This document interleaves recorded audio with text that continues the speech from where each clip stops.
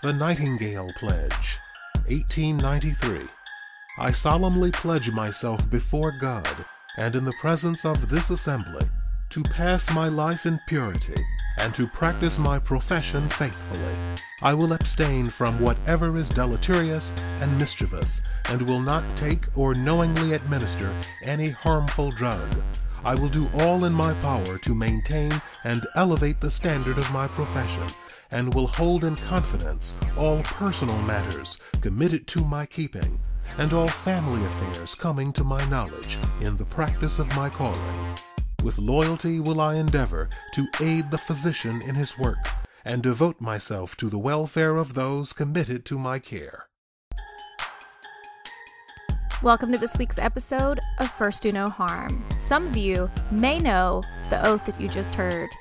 If so, it's likely that you're a nurse. And if you're a nurse, it is also very likely that during your pinning ceremony, you took that exact same oath. This week, we're going to talk about vaccines against COVID-19. We're going to talk about the couple vaccines that are on the forefront, the research studies, and we're going to get the opinions of myself and another nurse, Sam, to see what we think about it. But Sam's going to start us off by first sharing her journey with COVID-19. Hey, Sam, thank you so much for hopping on this podcast. So you and I met years ago working in an ICU together, right? So you have a history of being a nurse, a brilliant nurse at that. We're all brilliant nurses, right? You've had a little bit of a history with this whole coronavirus, this hit, a little bit different than I have. What have you dealt with COVID-19? So I was doing a contract out in Rhode Island in February and March, right as the U.S. had its first cases.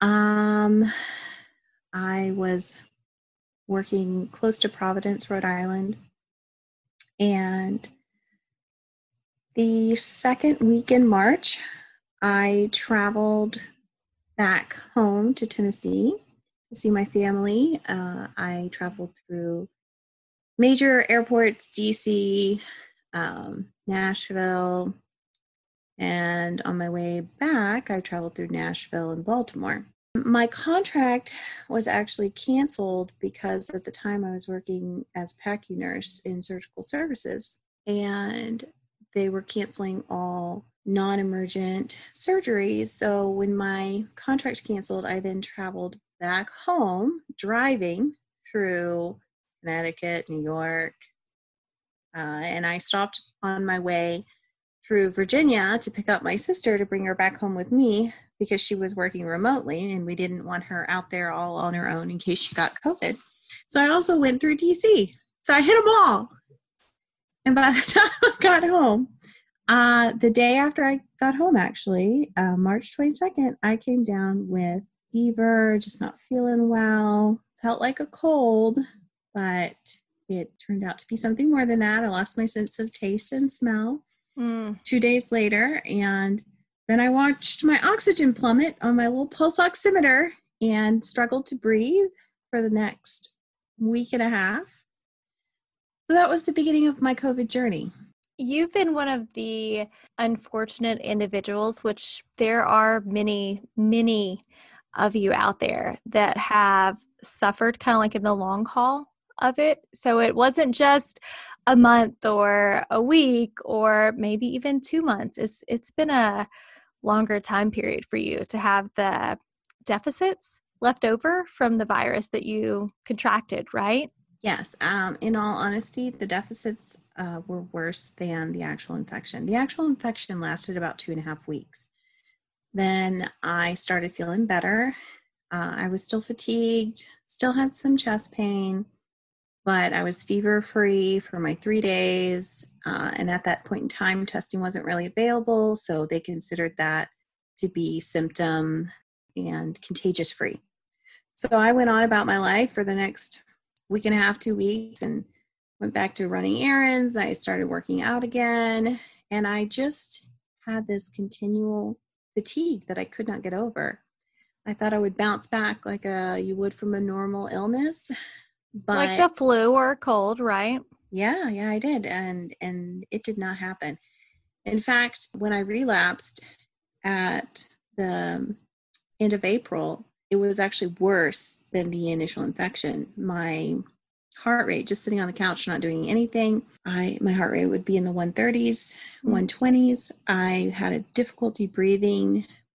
Just sitting still, I would be short of breath, and my oxygen levels would be 92, 93. And I wasn't even doing anything at that point in time. And then the brain fog set in. I couldn't remember basic things about healthcare or even really how to fry an egg, which you would think for a 33-year-old. I had no history of mental health issues, no memory issues. My only medical history was hypothyroidism, and I had a concussion when I was 22. But other than that, I was a very healthy person. So it was surprising to have that severe of a reaction. And it was very confusing too, because when I went and did a chest x-ray, chest CT, MRIs, and labs, all that stuff, everything kept coming back as normal, except that there were markers that I had some sort of viral infection going on in my white blood cell counts, and that my inflammation levels, my sedimentation rate, and my CRP, my C-reactive protein, were both abnormally high for someone like myself. By the time I did the chest x-ray and this chest CT, it had been a good month and a half from the initial infection. So there's no way to know whether I had that true double pneumonia or whether it was from the little microclotting that they talk about, or if it was just from inflammation left by the virus, as to what was causing all my symptoms. I also did a full cardiac workup, wore the Holter monitor, did the echo, did stress test, did the MRI.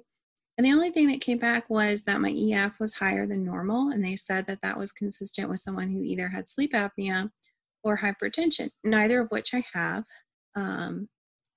or have any history of. So they said, again, that could be consistent with some sort of viral damage, and basically come back in a year and see if it's still there. It's been a very long journey, because for so many months, I fell into a group of people that had their bodies hijacked from their normal, and no one had any answers. And it was difficult, even as a nurse. I will never forget my primary care provider, about 2 months in, couldn't believe that when I relapsed, my fever came back, and I had a fever every single day. And it was like clockwork. It would start around 4:00 in the evening. And it didn't matter if I took Tylenol, Advil, naproxen, nothing affected it. The only thing that would make the fever go down is if I put ice packs on myself. And so she asked me to bring my thermometer to my doctor's visit. Really? If my thermometer was working. And I was like, in PACU, literally what you do, your job is taking vital signs, because you have to do it every 5 to 15 minutes, depending on what's going on with your patient. So I was a little initially insulted and thinking, oh, geez, I think I can tell if my thermometer is broken, especially since I have 3 of them. And 2, you have the feelings that go along with being febrile. So it's not like, oh, all of a sudden you see that you have an elevated temperature and, oh, shoot, maybe I don't feel so great. So oddly enough, my thermometer was not broken. It was accurate. Well, that's good. I'm glad you know how to appropriately take a temperature. But it's just really a reflection. And I was pretty lucky in that having been a nurse for so long, am comfortable telling providers that perhaps they need to reconsider their answers sometimes, because just because you don't know something doesn't mean you can pass me off as crazy or not valid. Especially with something that's so new. And so especially when you were infected, it was a very novel virus.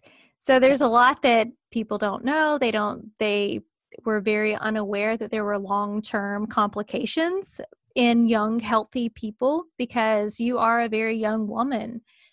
And it doesn't mean that you get to throw it out the window just because you don't know. It means that you should do more research in order for your patients to have the best rehabilitation possible. I feel worse for people that didn't have a background in healthcare because I got online and I found multiple groups that had been put together mostly by actually healthcare providers who were frustrated that no one knew what was going on and were also really afraid of never getting their bodies back to normal. And there were thousands of people just like me, and some of them found really great doctors who were able to help them, and some of them had really poor experiences. Thankfully, mine ended up, eventually being pretty good. Overall, it just took the medical community a while to recognize that this is a real thing and an issue because, like you said, no one even thought it was really possible outside of very, very specialized areas of study within infectious disease. It's been a real adventure. It's taken about 7.5 months to get back to normal. And even at normal, I feel like there should be air quotes around when you say normal. Yeah. Because your idea, your perception of normal at the end of November is very different of what you would have considered normal in March. That's very true. I am probably about 75% back to what I used to be. So I still have to be very careful not to overexert and to get plenty of rest. I have to be really careful about anything that causes inflammation because that seems to set it off more than anything. So what type of stuff are you careful with inflammation? Like what in particular are you? So I'm pretty careful about my diet. I found that I can't eat a lot of processed foods or sugar. Alcohol can be really tricky as well. I also can't overexercise. If I do that, then I have a real setback. But if I don't exercise at all, then I also still have problems. So I have to find that nice balance where I get enough that my body is getting back to normal, but I don't push it too hard that it says, oh, no, we're super exhausted. Now we're going to spend a day in bed. Gotcha. Like maybe taking dogs out for a walk or things like that. Yeah, so I've gotten back to where I can take the dogs out and we do about 2 miles at the little dog park. So that's huge, but I can't really get on my stationary bike and do really intense sweating, more intense cardio or even lifting type exercises. That seems to be a trigger. For some people, it's not, though. I mean, and that's the one thing about being a part of so many of these communities is everyone's so different because there are people that got sick in March in these communities that still are running fever to this day, and they can barely function in their normal lives. And I can do things that they can't do. And then there are people that, got well about 4 months ago, and they're back to their normal lives and, almost 100% normal, and I'm not. So it really, I think, just depends on your body. I have to also take my antihistamines every day or I have a lot of trouble. So I take a lot of stuff that I'm not a physician, so I'm not recommending treatment. This is just it's just for you. I take the CoQ10 and, turmeric and the fish oil. And oddly enough, I take Pepcid because of the H2 receptor that it helps with. And Zyrtec, trying to think what all, the vitamin C and the zinc and zinc, yeah. magnesium and all that stuff. So thankfully, the only residual issues I'm dealing with currently is still a little brain fog. I just have trouble remembering spellings of words sometimes, and it will take me a little longer to recall specific pieces of information that I don't use often. It takes me a little while to collect all of my words. So I feel like I don't speak as well as I used to. So I don't feel like I could argue you into a corner and say, no, you will me in order for Tylenol for my patient. Although I have to say, because I've been with you part of this whole journey, that today you are so different than you were even 2 and 3 months ago. Like I recognize the progress that you've made. Even if you don't recognize it as much, you're so much more articulate than, the months after you first contracted the virus. And maybe you can speak to that more so, because during that time period, I was so unaware of, I knew there was something wrong, but because of the brain fog and the difficulty with the cognition, I was very much unaware of how bad it was. So you're welcome to give people a much better idea of the difference you saw from me pre-COVID to the middle of COVID to what I am now. You say that you were unaware, but retrospectively, you may not fully remember the types of conversation that we had, because you and I are very good friends. We've been very good friends for years. Back then, when all of this was first going through, even the progression, you were very quick to cut off conversation that we would be having. I don't know if it was something that you were mindful of, that it was just, okay, I'm done with this talk, which I would get so tired. Yes. Yeah, exactly. Like, it wasn't an abrasive type of thing, but like, we would talk shortly, but then you could tell that you were very weathered and you were ready to go and things like that. And now, we could sit on the phone for an hour or two and just talk about life and society and the world and yada, yada, yada. It's such a difference. Thank goodness. Yeah. So I feel like you would be the perfect person. And because you have a desire for no one else in this country to obviously not die of it, but not have to go through the same amount of suffering that you did, even a partial amount of suffering, because realistically, we want no one to go through any difficulties that they really don't have to go through. So I thought that we could chat a little bit about the two major vaccines that I have been kind of zoned in on, that I feel like are making the most progress in this country against COVID-19. I also wanted to spread the word to you that I opened up an Etsy shop that is full of acrylic paintings that I made. The name of the shop is Hope for Human Kindness. It's all one word. Go check it out. And if you like the work, make sure you share with your friends and let them know about it too.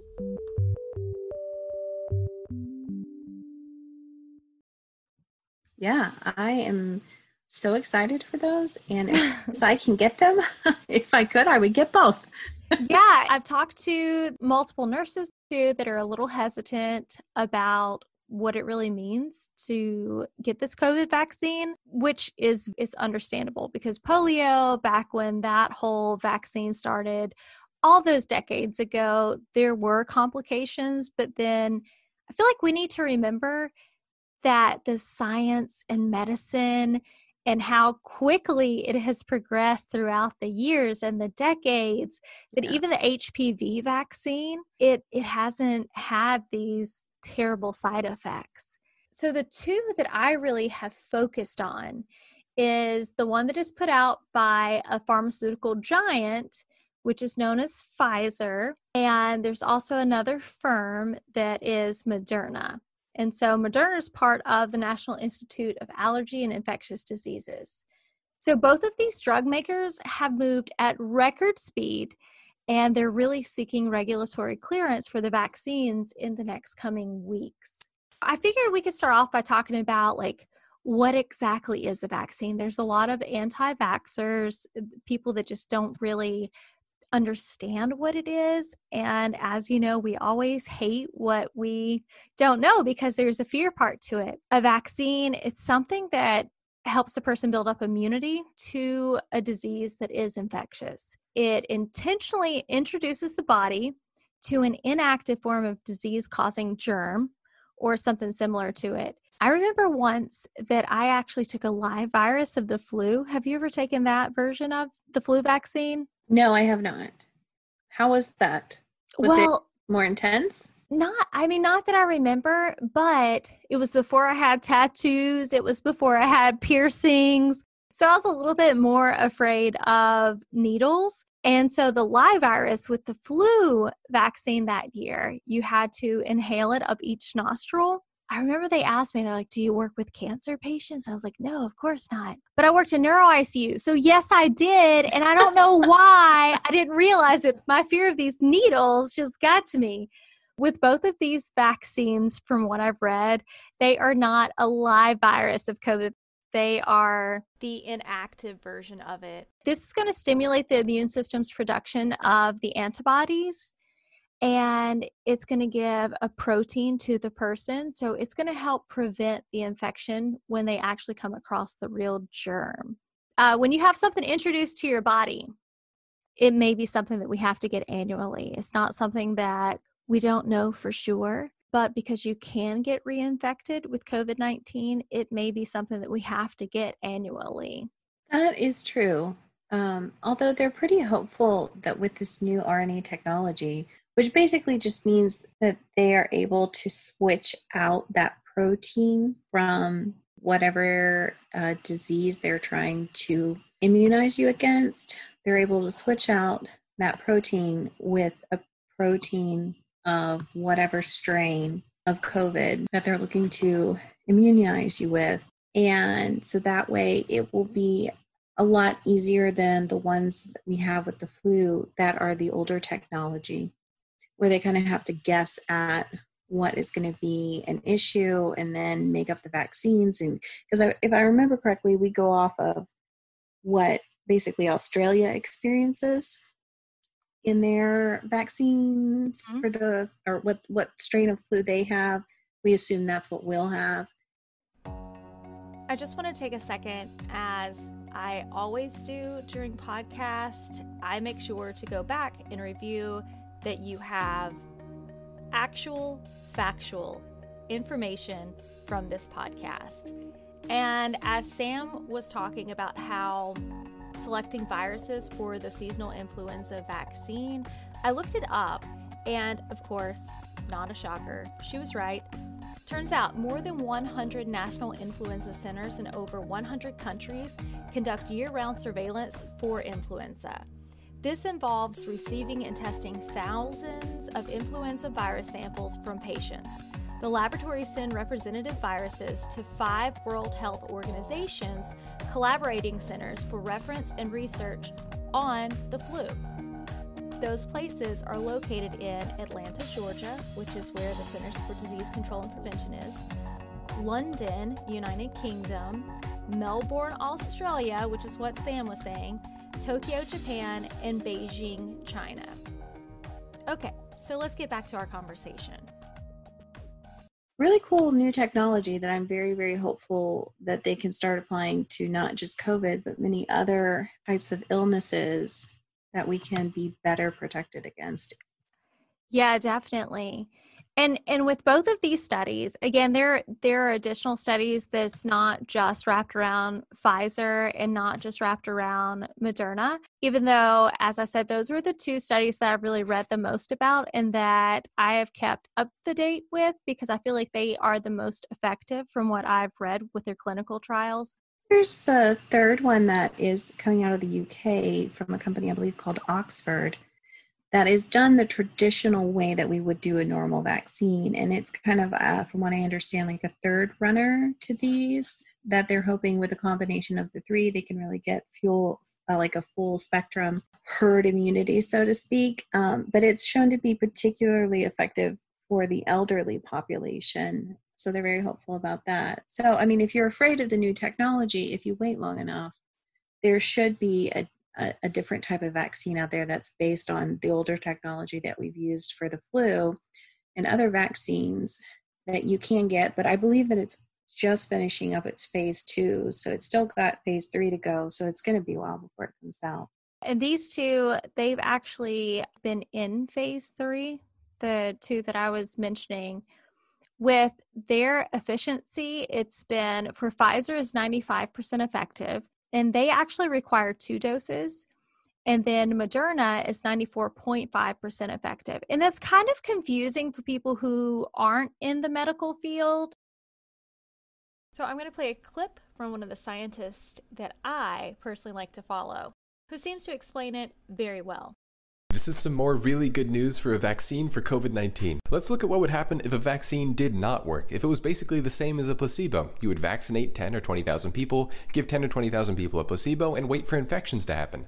About half of those infections would happen in the vaccinated group, half would happen in the placebo, basically at random. What's compare that to the final data from the phase 3 clinical trial of Pfizer and BioNTech's vaccine. They vaccinated over 43,000 people and then waited for infections to happen. There were 170 total infections. Only 8 of those happened in the vaccinated group, and 162 happened in the placebo group, meaning the vaccine is over 95% effective at reducing your risk of COVID-19 compared to placebo. Looking below me here, efficacy in adults over 65 was over 94%, which is huge because that's a high-risk group for severe COVID-19 complications. There were over 43,000 total participants in the trial. 0 serious adverse events observed, but there were some mild to moderate events like fatigue in 3.8% and headache in 2%.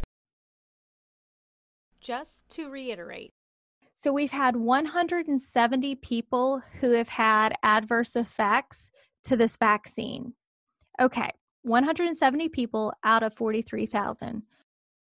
Sounds like a lot, but if you look even deeper into it, only 8 of those people who were affected by this were in the vaccine group. That is incredible. And also, when you think, you're like, okay, well, 8 people who got the vaccine out of 43,000, they did have adverse effects. That could still be bad because we know the reality of this virus. But turns out they only had mild to moderate symptoms. 3.8% of them experienced fatigue and 2% experienced a headache. Those, so like those were the issues that the vaccinated people had, the 8 people in the group. That's amazing. I mean, because if you would like to get the virus and risk having 7.5 months of fatigue and a headache, feel free, more power to you. Having just a few people have a headache and fatigue is truly amazing. And I would encourage anybody to get the vaccine. When do we think that, according to what's coming out, when do we think that the FDA is going to approve this, and how does all of that work? What is really this emergency use authorization that they're talking about? Okay, good question. There's a couple pieces to the question that you just asked. You mentioned the emergency use authorization. This comes from the FDA.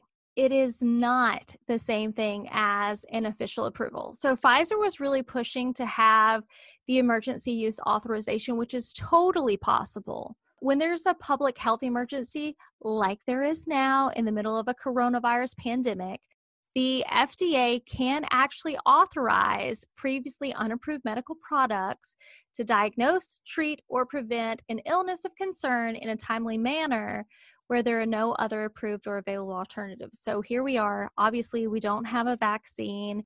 250,000 people are dead right now. Millions of people are infected. It's faster than the standard FDA approval, and that typically takes 6 to 10 months.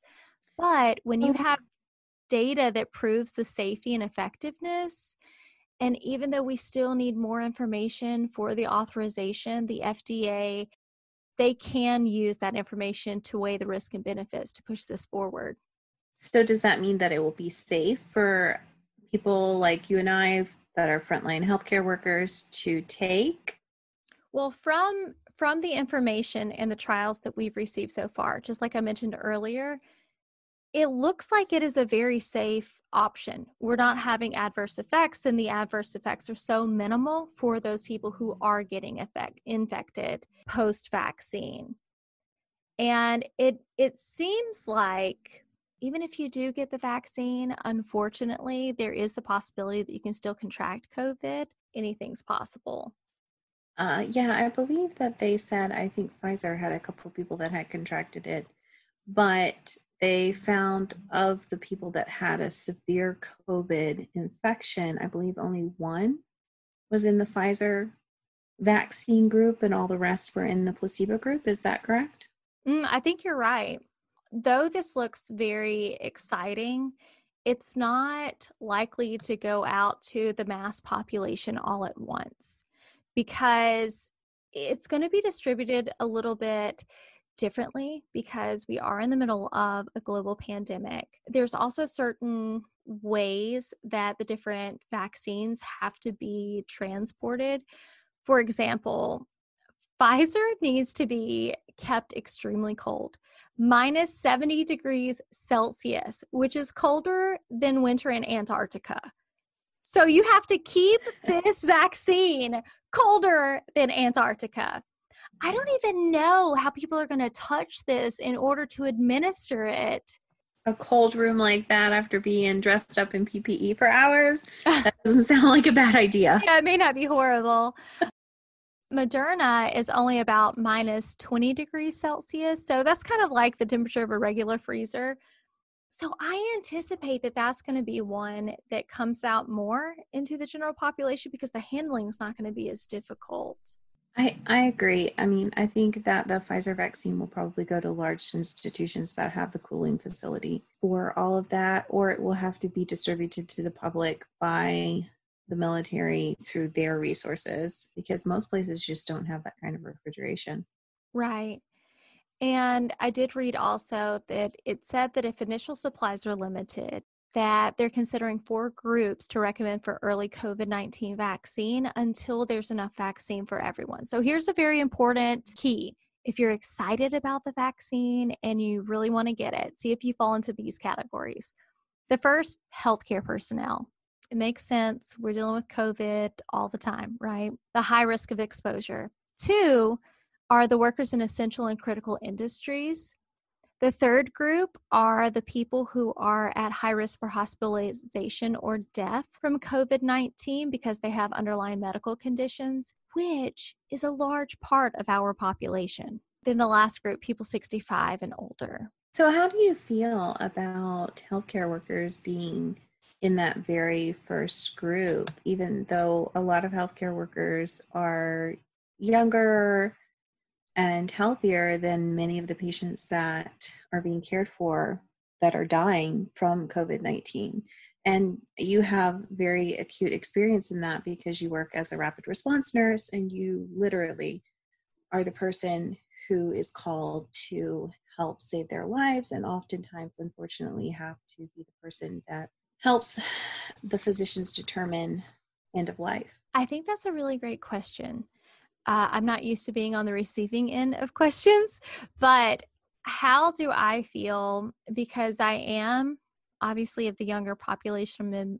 I'm in my mid-30s. I think that is a great thing because even if you don't work for COVID, if you work with inpatients, and as you said, as a rapid response nurse, I respond to patients who are immunocompromised from cancer. You know, they may have other issues that cause them to be very sick. So for me to be comfortable and to be confident that I'm not going to give, if I'm asymptomatic, then I'm not going to potentially give them a virus, even though I wear the appropriate PPE, even though I wear the mask. There's always a portion and a potential that you can give it to someone else, especially when you're getting in their face to try to talk to them, whenever you're having to jump on their chest to get their heart beating again. So I'm definitely 2 thumbs up. I'm all for it because I feel like by doing so, by taking this vaccine, it is going to save lives. What would you tell other nurses who are questioning whether or not they should take the vaccine for personal reasons, since you so regularly see the ravages that this virus does to the human body that end a life? I mean, it's one thing when you talk about somebody like me and you're like, oh, well, that's only 7.5 months of your life. You're basically back to normal. But, you know, people do say that, though. You know, they're like, you're not dead. You know, you lived. You're one of the lucky ones. And in some respects, that is true. But since you so often see the actual dead from this virus, what would you tell our fellow coworkers in healthcare are reasons to trust in the science and trust in the physicians that have worked so hard to develop this vaccine and take it? Again, I think that was a multi-part question. So you have a group of people that they don't want to take it because they do have allergies. So that's understandable, right? Like some people can't take a flu vaccine because they have a history of Guillain-Barré, or they may have an egg allergy or things like that would cause them to suffer instead of being able to be a healthy person so that others do not get sick. Okay, with that aside, religious reasons aside, what would I tell people who are hesitant? I'm also hesitant. I'm not excited about putting things in my body that we don't have decades worth of history to look through. But we do have clinical studies. We do have trials. We do have evidence-based practice. And if you work in the medical field as a nurse or as a physician, we know that is what we do. Every action that we make as far as caring for patients, it is based on the evidence to know that this is the best choice. And if nurses are concerned, then I encourage them to not just listen to this podcast, not just listen to a physician that they trust, although those are great resources, but to actually go to the study, read through the numbers, see what they come up with, because I am comforted after I read through both of the studies to know that this is it's a seemingly safe option. And I would encourage them to do that as they care for other people that could potentially die from us. I mean, what kind of heaviness and what kind of weight would that be to a nurse when we genuinely do everything that we can so that patients are not harmed, so that patients are able to return back and rehabilitate to their baseline or as close as possible. But there are times that people are dying because we don't know that we're symptomatic, because we make a very minor error that is unintentional, but we give them something that will take their life away. I just think the potential to save other people is worth the uncomfortable situation, especially when we can dive into the research ourselves and we know how to do it. So what would you tell people that maybe can get behind the science and see that there is the possibility of safety and this all looks good, but then you have the people that come along who are also healthcare professionals that fall into the group of the anti-vaxxers? Because you and I both have worked with nurses who refuse to get the flu vaccine every year because they just don't believe in it. And instead they prefer to wear in the hospital, if you don't get the flu vaccine, you have to wear a mask for the entirety of flu season. If they allow you to do that. A lot of facilities don't allow that anymore. Well, yeah, currently, yes. But pre-COVID and the insanity of not having enough masks to go to everyone, if you didn't get the flu vaccine, you had to wear a mask if you were doing patient care for your entire shift for the entire flu season. And you and I both know nurses and physicians, other healthcare providers that fall into the anti-vax category. So what would you want to tell them about this vaccine? I feel like if people are really heavy on anti-vaxxing, that there's not one piece of knowledge that I'm going to be able to hand down to them that is going to change their mind. But in reality, we are nurses, we are physicians, CNAs, techs, whatever. We got into a field where we take care of others and that we are servants. And at some point, especially right now, this year, November 2020, it's not about us. We're in the field of making sure that people get to live to see their kids another day, another month, another year. And it's scary. This whole time is scary. But if I can do something so that a group of people can live and be with their family longer, I'm willing to take the risk. It's worth it to me. That's why I got into nursing. Makes sense, and I completely agree. So let me ask you another question. When you think about the risk of taking the virus, is there one particular patient story / experience that you think of that really motivates you to go ahead and commit and take the vaccine and try to protect other people as best you can? If you would have asked me this a week ago, I would have had a different story. Every single week, I would have a different story for you of whether I'm responding to a rapid on the COVID floor and I see a body pass me in a body bag. That alone is very sobering. But most recently, I have a coworker. It has been absolutely heartbreaking to me. But my coworker, her mom lives in a different state, and she broke her ankle 4 weeks ago, and she had to go to a rehab facility. And while she's at this rehab facility, she contracted COVID-19, and 4 days later, she died. She contracted this virus at a rehab facility, working with nurses, working with CNAs, and physicians. That was her only exposure. And all of the patients prior to going to the rehab facility were tested for COVID prior to admission. So she contracted this virus from a worker, and she lost her life. Now, my friend is not at work for the next couple of weeks because she's mourning the loss of her mom, who is otherwise independent. And that, to me, my heart breaking for a very dear friend of mine is enough to make me not want to cause other people to cry over the loss of their parent because of something that I could have done to prevent it. Wow, that's a really poignant, very painful illustration of how this virus is affecting people. And I know from our friendship, you in and of yourself, you've had to really worry about your own mother contracting the virus and actually had to stay away from her because she's gone through chemo and radiation. And I'm sure that story really drives home the fear you have of losing her to this virus. Oh, absolutely. I mean, there's times where I had to go be with her because my dad wasn't available. But in March, she was diagnosed with pancreatic cancer, which is oftentimes a death sentence. And I remember crying to her and crying to her dad, my grandfather. I was angry, to be honest. I mean, if we're going to be completely transparent, I was angry because I had to take care of everyone else and I couldn't be there to take care of my mom. And that's so hard.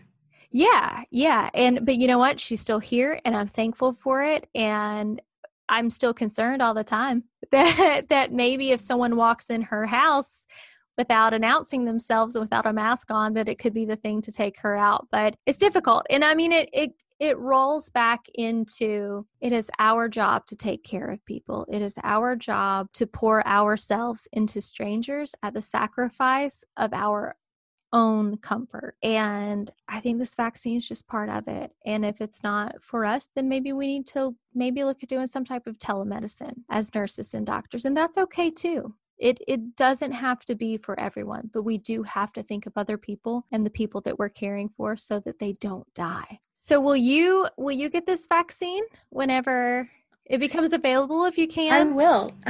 As soon as I can sign up for it, I will. I would much rather risk the very small potential based on the results that are coming from Pfizer and Moderna than I would risk getting that again and losing another 7 months of my life. And they've found, and this is what I find so interesting, being a part of the many communities online that are the long haulers of COVID. So many people got infected in February, March, April, whether they were traveling, because these communities also include international individuals, people from the UK, Italy, different parts of Asia. So you get a lot of different stories from people, especially in the US. Obviously, there wasn't really testing available due to a lot of administration issues. So many people got sick with COVID and were diagnosed based on symptoms because there was no other disease that would do that. And that was my case. I had the loss of taste and smell, and I went from my oxygen level being 98 to 100% to 92 to 93%. And the only thing that fixed it was laying on my stomach. So I was pretty classic COVID, as classic as you can get. And I had I had the GI symptoms, upset stomach, and all that fun stuff. If I recontract COVID, I technically, according to the test, it would be my first contraction of the virus. So I can't technically be classified as being reinfected because there was no initial test to prove that I was infected in the first place. But I couldn't even get a test because I wasn't currently working in the hospital when I got sick. So there are many people in these groups that have the same experience, that they were initially infected, couldn't get tested, but over the last 5 months, so to speak, they have been reinfected with COVID and tested positive for it. But they're not technically included in the research because they don't have that one official test to start with. So when the research came out about that one guy, I believe it was about a month ago. In Las Vegas, yes, that had an initial positive test and then a reinfection test. It was pretty sombering for me, as well as many of the people in the community that I'm in, that their research is showing people reinfected oftentimes have a much more severe reaction to it. Are they falling in line with that? Is it worse this time around for a lot of them? It's hard to tell, honestly, because even though these groups do collect data from them to give to scientists and physicians to try and help people learn about this virus, there's just not enough out there to really get a clear picture on how many are worse than their initial infection and how many it's about the same or are not that bad. And that's what I'm seeing. I'm seeing a hodgepodge of people saying, oh my God, I'm in the hospital this time and I think I'm going to die. And I'm seeing some people saying, I tested positive again, and basically I just feel like this is a really bad relapse. But, it wasn't as bad as the initial infection. So I honestly have no idea where my body would fall in that spectrum. Because obviously there's something in my body that does not do well with this virus. And it could be the new research that's coming out about the antibodies for the interferon and all of that. I have no idea because I don't have access to that test and has the propensity for having long-term complications from that. So no matter what, I will get the vaccine as soon as I possibly can because I don't want to go through another 7.5 months of wondering if I'll ever get better again. Obviously, from your stance, that's very valid because you've been there before and you know how horrible it is. What would you say to the medical community whenever this becomes something that we push or recommend?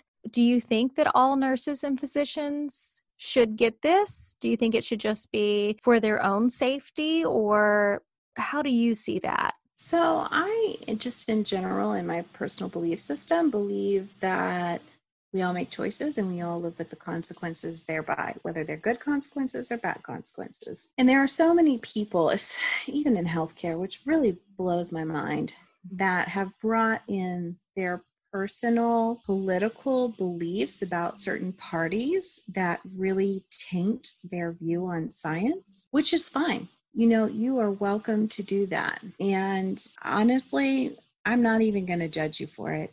There's a part of me that would like to, but because we believe in the freedoms of everyone to have their personal beliefs, if you want to do that, more power to you. But I will say this. When I got sick, I also infected at least 2 people that I know of with this virus. One was my husband and one was my sister. My sister is 25, super healthy. She only had a few bad days and she has been totally fine. My husband did not get as sick as I did initially, which honestly, I put that to the fact that he was already taking a daily antihistamine and he was also on Pepcid every day. So, the science that came out about the whole Pepcid study from China showed that a lot of people that took Pepcid ended up not having as adverse a reaction to it as other people. So that's really the only thing I have that explains why he didn't get as sick as I did.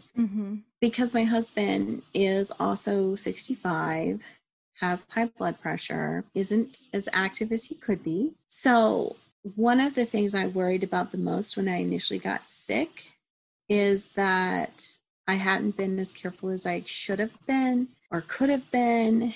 And if he got sick, what if he had a an adverse outcome, whether that was we were seeing strokes come out of COVID, we were seeing long-term lung damage, much less death. So if any of that happened, I would have to live with that for the rest of my life, knowing that I had exposed him and gotten him sick. So when he got sick, it became I honestly was more worried about him than I was about the fact that I could barely breathe, because it would be so hard for me to live knowing that I had adversely affected and harmed someone that I cared about so deeply. And that was still in the beginning, before we really knew what was right and appropriate. And so, but I mean, now we do know. Yeah. We know the proper actions, yet still as a country, we're not concerned with it. Yeah. And honestly, at that point in time, I didn't wear a mask in my traveling because I knew that there was a PPE shortage, and they were already saying, like, it's only when you intubate or do any sort of aerosolized treatment or procedure that you're really experiencing that contagious component of the virus. So I wanted to help protect my fellow healthcare workers. So I didn't wear a mask. I was like, no, we need to donate these to the hospital. We need to help our fellow coworkers. So what I would tell people is put your politics aside and think about people, and think about, at the end of your life, when you look back on it, what regrets will you have, and what things will you say, I am so grateful I did that? Because especially in healthcare, especially if you work in critical care, you have seen and held the hand of so many people as they've passed on from this life to the next. And you've heard their stories, their regrets, their hopes, their fears, and the beauty of their lives. And someday that will be each of us. So take the action now that you know you will not regret in the future. That would be what I would tell them. I think that is so beautiful. And that's something that, to be honest with you, I wish I could take that token and always remember it with all of your day-to-day actions, not just how we navigate through a pandemic, but realistically, how we help to not harm another person in any capacity, not just taking their life or increasing the potential of them suffering while they're alive. That's really beautiful. Thank you so much. It's great. Thanks for having me on here. Yeah, I always love talking to you. And thank you so much too, Sam, for sharing your story, because it's not an easy one. And it's to be transparent of all of the suffering, because you're not someone who likes to glorify any difficult time that you have. So I really appreciate you, sharing you with us. Well, thanks. If it helps encourage one person, then I am grateful that we did this and that they didn't feel alone for however long they listened to this podcast, because you're definitely not alone out there. There is a community of souls that are trying very hard to take care of each other through this pandemic. And to anyone listening to this episode of the podcast, if you have experienced COVID, if you're currently going through it, symptomatic, asymptomatic, and you desire additional resources, reach out to me. I'm going to provide links where you can get in touch with me, and I will work with Sam and see, I can share with you some groups maybe that I can find that would be beneficial to you potentially. Or if you just have any questions about updated research, I'll be more than happy to provide it to you, because just like she said, we want the best for everyone who's here to continue living and breathing and loving one another as long as we possibly can. As we come to the end of this episode, I just want to throw a disclaimer out there. We are not giving you true medical advice.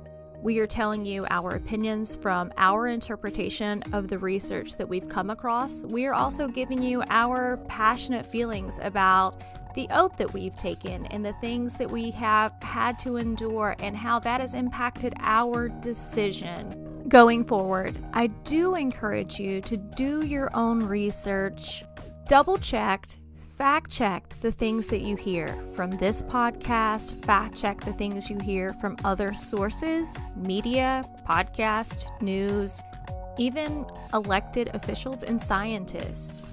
Check out the show notes on the information and where we received our information. for these vaccines, Moderna and Pfizer. And also remember, the date that this is recording is the week of November 20th. So things change. Science changes, evidence evolves.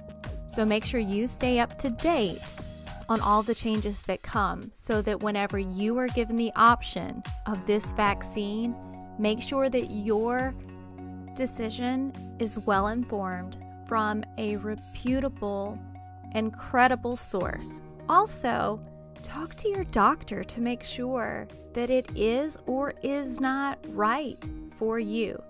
As always, if you enjoyed this episode, if you learned something, be sure to share it with your friends, your family, like it, comment, review on your favorite listening platform. Also, going into this week with Thanksgiving, be sure to stay safe, stay smart, and I'll talk to you soon.